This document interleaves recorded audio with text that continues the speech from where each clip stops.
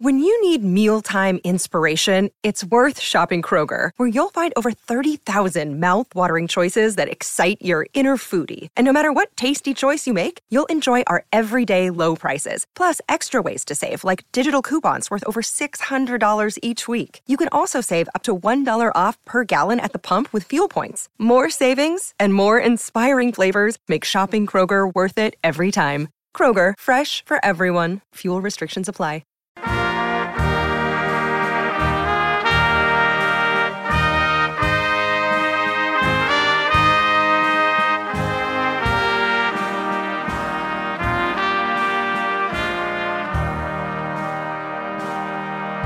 Croeso, and welcome to the Welsh History Podcast, episode 179, Failure of Hope. When we left things off in 1644, the Civil War had taken a tenor to which the parliamentary forces were starting to pile up wins, and the missteps of the king's forces were looming larger and larger. For Sir Thomas Middleton, the English-born Welsh noble, the year 1644 had shown just how successful he had been for the Parliament.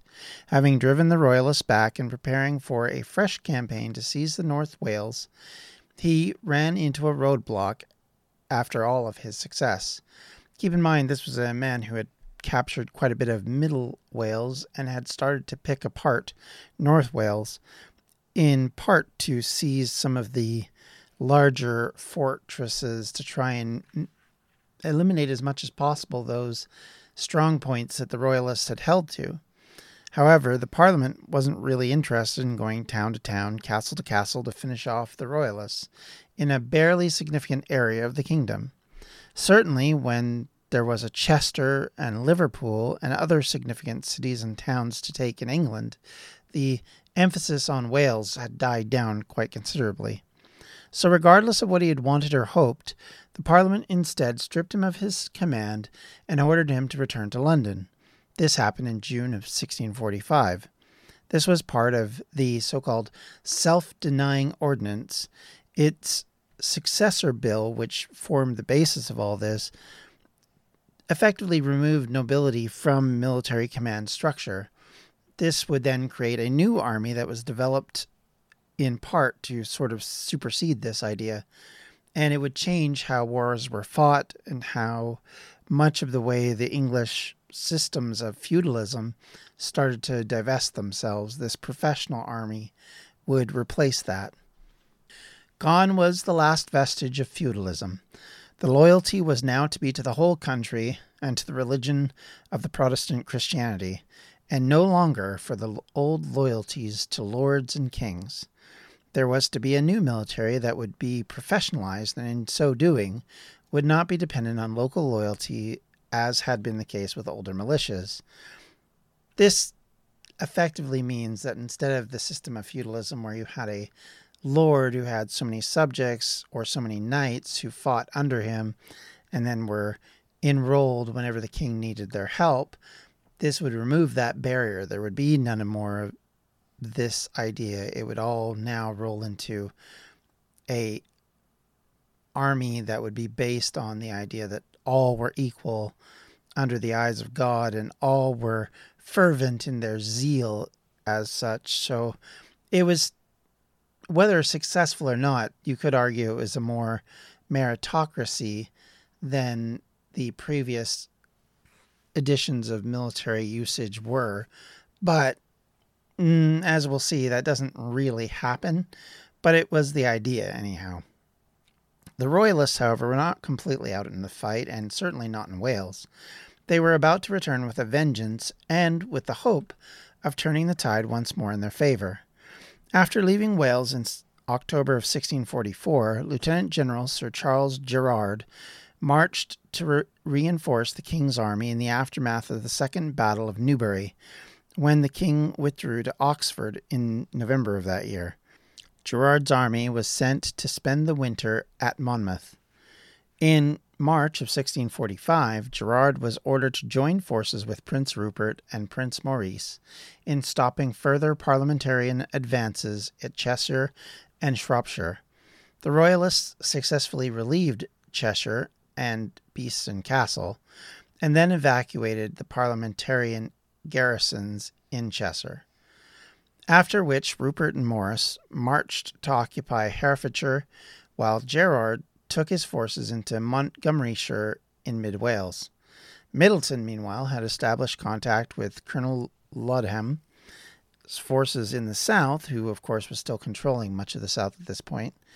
The arrival of Gerard's army around the end of March 1645 disrupted Middleton's efforts to secure his hold on the region and severed contact between the two parliamentarian forces in central and south Wales. Gerard established his headquarters at Newton in Montgomeryshire, where he then rested his army and imposed harsh local levies for recruits and supplies. Something, of course, in the old system you would have to do, which is basically raise up a local militia and, of course, get supplies to supply that particular militia as well as your own forces without pillaging. Something, of course, neither side wanted to do, but let's be honest, they all did at some point. That's just the way wars are generally fought, so it wouldn't have been a surprise by any means. Gerard's advance in South Wales began in mid-April. Gerard was ready to strike towards Pembrokeshire. Advancing rapidly across the Cambrian Mountains, he fell upon Ludham's parliamentarians on the 23rd of April at Newcastle Emlyn in Carmarthenshire, where they were besieging a royal garrison. Thus, taken by surprise, the parliamentarians were routed and over 500 of them were either killed or captured. Gerard, advancing swiftly on Haverfordwest, which he entered the town unopposed and captured. So by April 24th, the parliamentarians had either evacuated or fled, and these garrisons fell back to Pembroke and Tenby. The fall of Newcastle Emlyn and Haverfordwest left Cardigan isolated, so the garrison there was evacuated by sea back to Pembroke. Gerard continued his lightning campaign by storming Picton Castle in an attack on April 25th, and then took over Carew Castle on the 29th of April. Within a week, therefore, Gerard had recovered nearly all the territory lost since his departure in 1644. Once again, Colonel Ludham was confused and confined to the strongholds of Pembroke and Tenby, while Gerard settled down to raise recruits and supplies once again from the local vicinity. By mid-May 1645, Gerard had raised a force of 2,000 troops and 700 cavalry to refresh his army, leaving full garrisons in place. Under his chosen officers, Gerard marched to reinforce the king's army once again.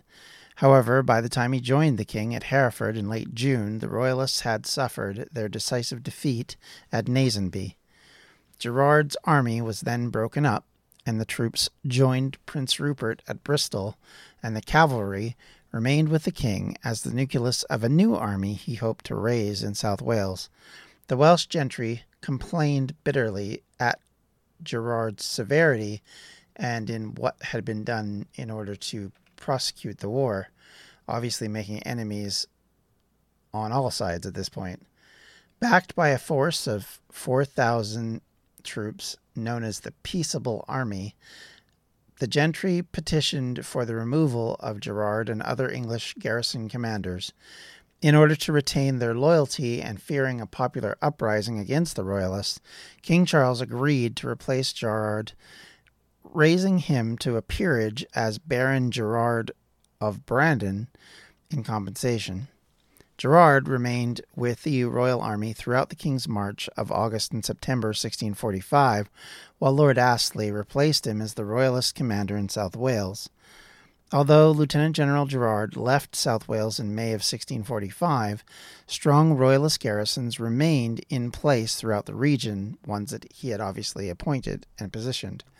In mid-July, Major General Stradling and Egerton, who had been left in command of Haverfordwest, were sent troops to destroy the growing corn around Pembroke.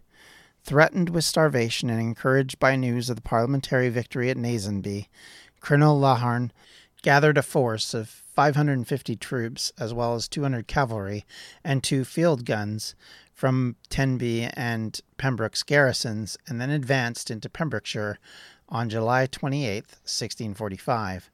Laharne's forces occupied Caniston Wood between Haverford and Narberth.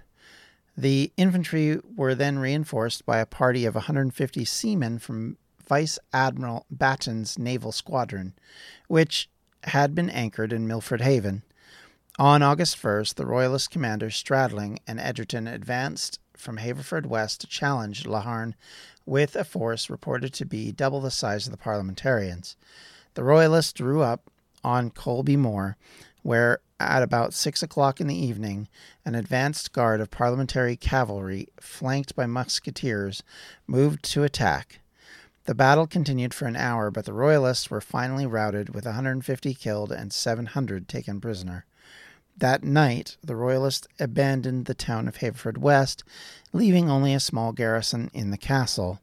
After a futile bombardment, the Parliamentarians scaled the castle walls on August 5th, taking the entire garrison prisoner. From Haverford West, Laharne moved swiftly to recover other Royalist garrisons, and by the end of September 1645, the whole of Pembrokeshire was once again back in parliamentary hands. The gentry of Carmarthenshire and Cardiganshire declared for the Parliament during this September reversal. The Royalists abandoned Cardigan, and Major General Stradling surrendered Carmarthen to Laharne on the 12th of October 1645. The last two Royalist bases in Cardiganshire were Newcastle Emlyn, which surrendered to Colonel Lewis in December of that year, and Aberystwyth, which surrendered to Colonel Rees Powell in April of 1646 after a sustained siege, one of which that would see the castle itself take some heavy damage. King Charles set out for Raglan in early August 1645 after writing to the Prince of Wales and warning him to prepare for the worst. The king, with 2,500 cavalry and troops, led Prince Rupert to gather what forces he could for the defense of the West. The king then marched along the Welsh border into the general intention of raising support from in the north of England.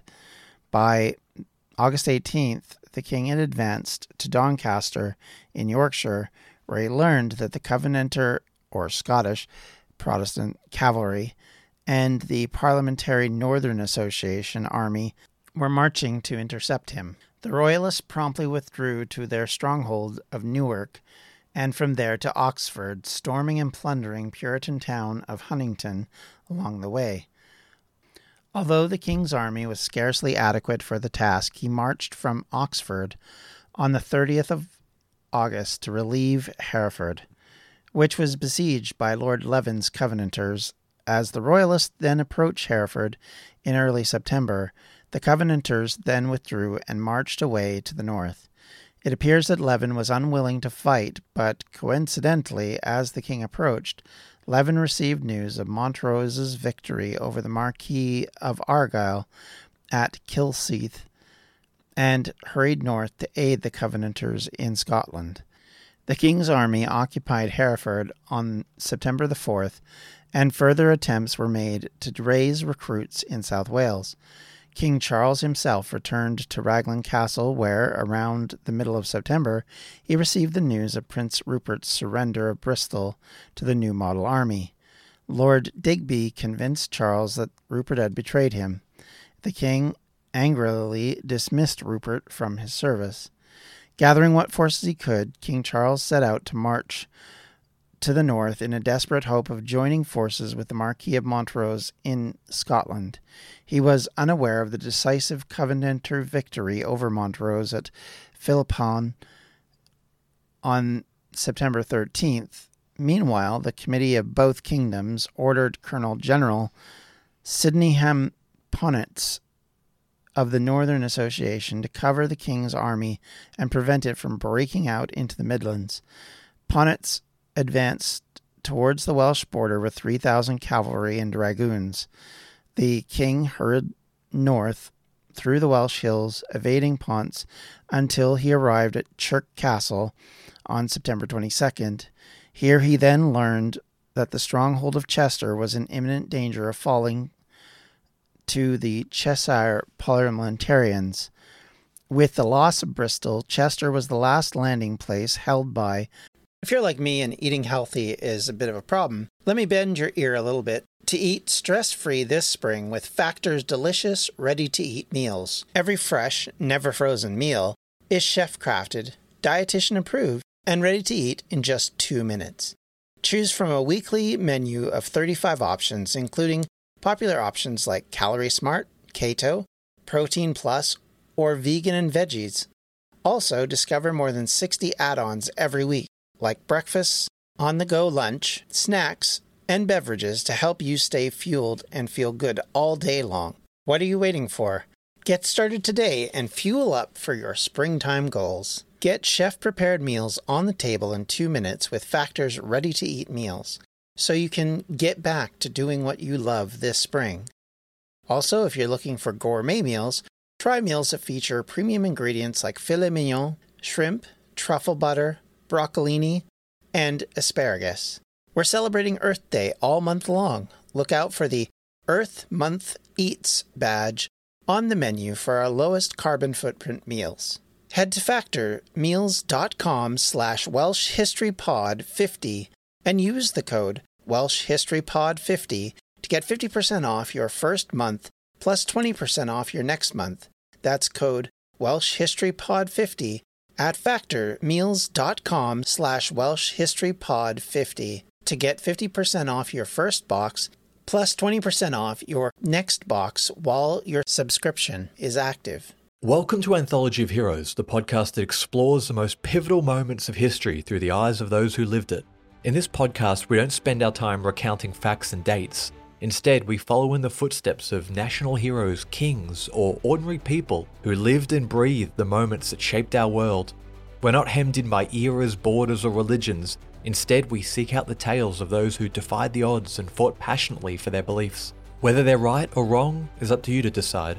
From Vercingetorix's doomed rebellion against Rome, to Osceola's unshakable war against the USA, all the way up to the inspiring Sobibor concentration camp uprising in World War II, each episode is an immersive listening experience, blending music and sound effects to really draw you into the story. Our episodes go for about 45 minutes, making them perfect for your commute, and are crafted using a wealth of historical sources, which I list on our website if you want to learn more. I'm the host, Elliot Gates, and I'm thrilled to have you joining me as we uncover history's hidden gems and illuminate the faded pages of our past. Look out for the Anthology of Heroes podcast on Spotify, Apple Music, or anywhere else you get your podcasts from. The Royalists for the troops from Ireland, which Charles continued to hope and believe would save his cause, sending messengers urging the defenders to stand firm. Charles diverted his forces to relieve the beleaguered city. The city of Chester was a royalist stronghold from the beginning of the war. Its circuit of Roman and medieval walls was substantially repaired and strengthened during 1642 and 43, and an outer ring of earthwork defenses was constructed. After his defeat in the Battle of Nantwich in January of 1644, Lord Byron withdrew to Chester, from where he directed operations against William Brereton, the parliamentarian commander in Cheshire. Although Brereton gradually gained control over much of Cheshire during the spring and summer of 1645, Byron held the crossing to the River Dee into Royalist North Wales and prevented the parliamentarians from surrounding Chester or gaining a foothold on the Welsh side of the river. Brereton's forces stormed Chester in February of 1645 and attempted to scale the walls near the North Gate. The attack was thrown back, but the parliamentarians set up close blockades of the city. The siege was disrupted when Prince Maurice arrived with a relief force in March. When he departed the following month, however, Lord Byron complained that he took 1,200 veterans of the Irish regiment away from the garrison, leaving only 600 regular troops and a number of armed citizens to defend the city. On September 20th, 1645, Brereton's subordinate, Michael Jones, led a determined assault on Chester's outer defenses with 700 infantry and 700 cavalry and an unnumbered amount of dragoons. Jones' forces advanced under the cover of darkness and stormed the eastern suburbs at dawn, gaining control of the district outside of Eastgate. The parliamentarians moved artillery into the newly captured area and began bombarding Chester's inner walls with close range and opening dangerous breaches on September 22nd. At this critical point, Byron received word that the king was marching from Wales with 4,000 cavalry to Chester's aid. King Charles arrived at the beleaguered city on the 23rd of September with his life guard, a handful of infantry, and Gerard's brigade of about 600 cavalry. The king's party entered the city from the Welsh side of the River Dee, which was still controlled by the Royalists. Sir Marmaduke Langdale rode with the main body of 300 Royalist cavalry to cross the Dee at Holt Bridge in the south of Chester, from where he planned to work around behind the parliamentarians besieging the city on the eastern side, thus trapping them between his cavalry and the Chester garrison. Langdale crossed Holt Bridge at about dawn on the 24th of September and advanced northward. At Miller's Heath, near the village of Rowton, he became aware of a large force of parliamentarian cavalry also advancing towards Chester. Colonel General Sydenham Ponitz, with around 3,000 Northern Association cavalry, had made a night march from Whitchurch in the hope of intercepting the king's army. Langdale deployed dragoons to fire on Pont's vanguard as the parliamentary column advanced along the Chester road. Ponitz counterattacked against Langdale's position on Miller's Heath, but was driven back, and the two sides stalemated as neither could advance any further towards Chester with the other in its rear. For several hours, Langdale and Ponitz faced one another at a distance of about half a mile, both reluctant to take further action without reinforcement. At about 2 o'clock in the afternoon, Colonel Michael Jones detached 500 cavalry and musketeers from besieging forces before Chester and marched down the Whitchurch Road to support Ponitz. Langdale withdrew a mile or so closer to Chester and took up new positions on open ground at Rowton Heath.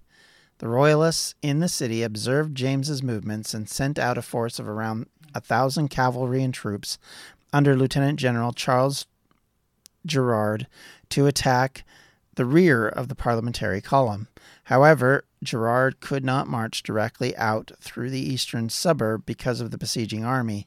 He had to maneuver around from the north. At Hoole Heath, on the fringe of Chester's eastern suburb, Gerard was attacked by Colonel Lothian with a unit of besieging parliamentarian army. Pinned down in heavy fighting, Gerard was unable to either attack Jones or support Langdale. On Rowton Heath, Colonel Jones joined forces with Ponitz and his cavalry. Parliamentarian musketeers were then deployed in the hedgerows and the lanes around the village of Rowton. Others were then positioned to cover the flanks of the cavalry, and Ponitz then advanced towards Langdale, who led his cavalry forward to meet the attack. Parliamentarian musketeers poured volleys of shot from the flanks at Langdale's advancing troopers. Badly disrupted by the musketry, the Royalists were soon broken by the parliamentarian cavalry. When they clashed in the center, the Royalists scattered, and some were seen fleeing back across the Holt Bridge into Wales, while others following Langdale himself towards Chester. The final stage of the battle was a confusing melee in the early evening beneath the walls of Chester as Langdale, retreating cavalry, blundered into the fighting between Gerard and Lothian. More infantry were then sent out from the city to cover the withdrawal of Gerard and Langdale, but they too were driven back by the triumphant parliamentarians. The king's youthful kinsman, Bernard Stewart, Earl of Lichfield, was among those killed. King Charles is said to have watched this disaster unfold from Phoenix Tower on Chester's walls, accepting with some stoicism the defeat of his best remaining cavalry. On September 25th, 1645, King Charles fled Chester accompanied by just 500 cavalry. He retreated to Denbigh and then made his way back to Newark. Lord Byron rejected all calls to surrender Chester. The parliamentarians constructed siege works to encircle the city and maintained a constant bombardment.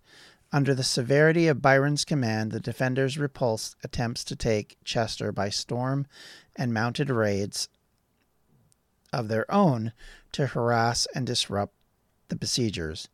Conditions continued to worsen as the siege continued into the winter. With many citizens dead or dying of starvation, the mayor finally persuaded Byron to surrender in January of 1646. Sir William Brereton's forces occupied Chester on February 3rd, 1646, bringing to end the last major battle in the area around Wales of this part of the Civil War. If you have any questions, comments, or concerns, you can always reach me at thewelshhistorypodcast@gmail.com or on Twitter at WelshHistoryPod or on Facebook at facebook.com/WelshHistory. And if you'd like to contribute to the funding of this podcast, you can do so at patreon.com/WelshHistory. Thank you, everybody, for listening. Have yourselves a great day. Take care. Bye-bye. Welsh History Podcast is a member of the Evergreen Podcast Network. To find more information on them, you can do so at evergreenpodcast.com. Thanks for listening.